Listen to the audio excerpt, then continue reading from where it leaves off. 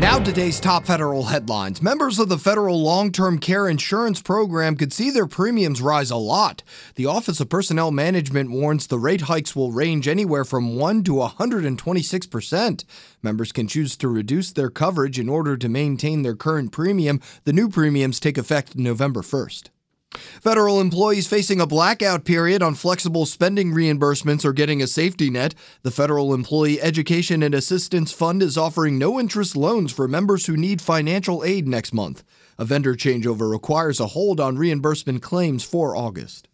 Agencies should start updating their standard Freedom of Information Act response letters and notices. The Justice Department releases its first guidance on implementing changes under the FOIA Improvement Act. It says agencies should make sure requesters know about their rights to get help from the FOIA Public Liaison Office if they receive an adverse decision or the request takes longer than the standard 10 days. President Obama signed the new bill into law last month to mark the 50th anniversary of FOIA. But the White House wants more from agencies when it comes to open government. Jason Miller tells us why in the IT report. The White House is asking agencies for new open government initiatives for the next 2 years. It's part of how the administration wants version 4 of the open government plans to continue the transparency effort after President Barack Obama leaves office next year.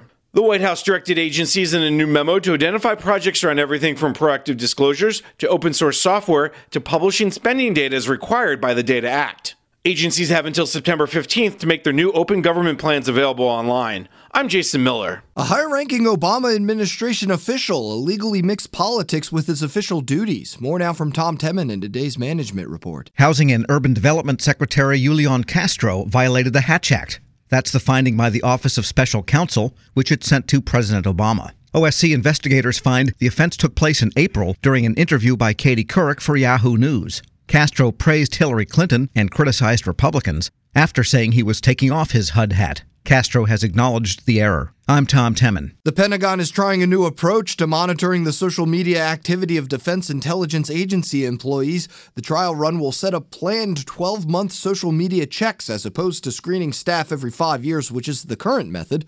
Potential vendors would need to highlight specific data points to set up social media reports.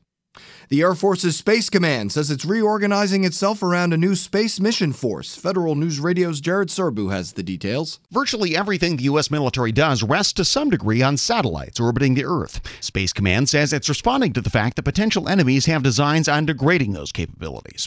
In a new white paper, General John Hyten says his command will boost training so that crews in charge of space missions can better defend U.S. satellites from attack. Those training events will be focused on countering what the military envisions will be a thinking adversary. They also aim to get Air Force space crews ready to cut off other countries' space capabilities in the event of war. Jared Serbu, Federal News Radio. The Defense Department Chief Information Officer heads to the West Coast with key U.S. allies. They'll visit some of the top tech companies in Seattle and Silicon Valley. Officials from the United Kingdom, Germany, and NATO are among those joining Terry Halverson. The trip will focus on improving technologies such as communications and cloud services. And one major vendor says it has a new way for organizations to safely test and run blockchain applications. IBM launches a new platform which utilizes the company's Linux One system to let customers try out blockchain networks in a secure cloud service. IBM says blockchain could help customers track valuable items through their supply chains. For these stories and more, go to federalnewsradio.com and follow @FedNewsUpdates on Twitter. I'm Eric White.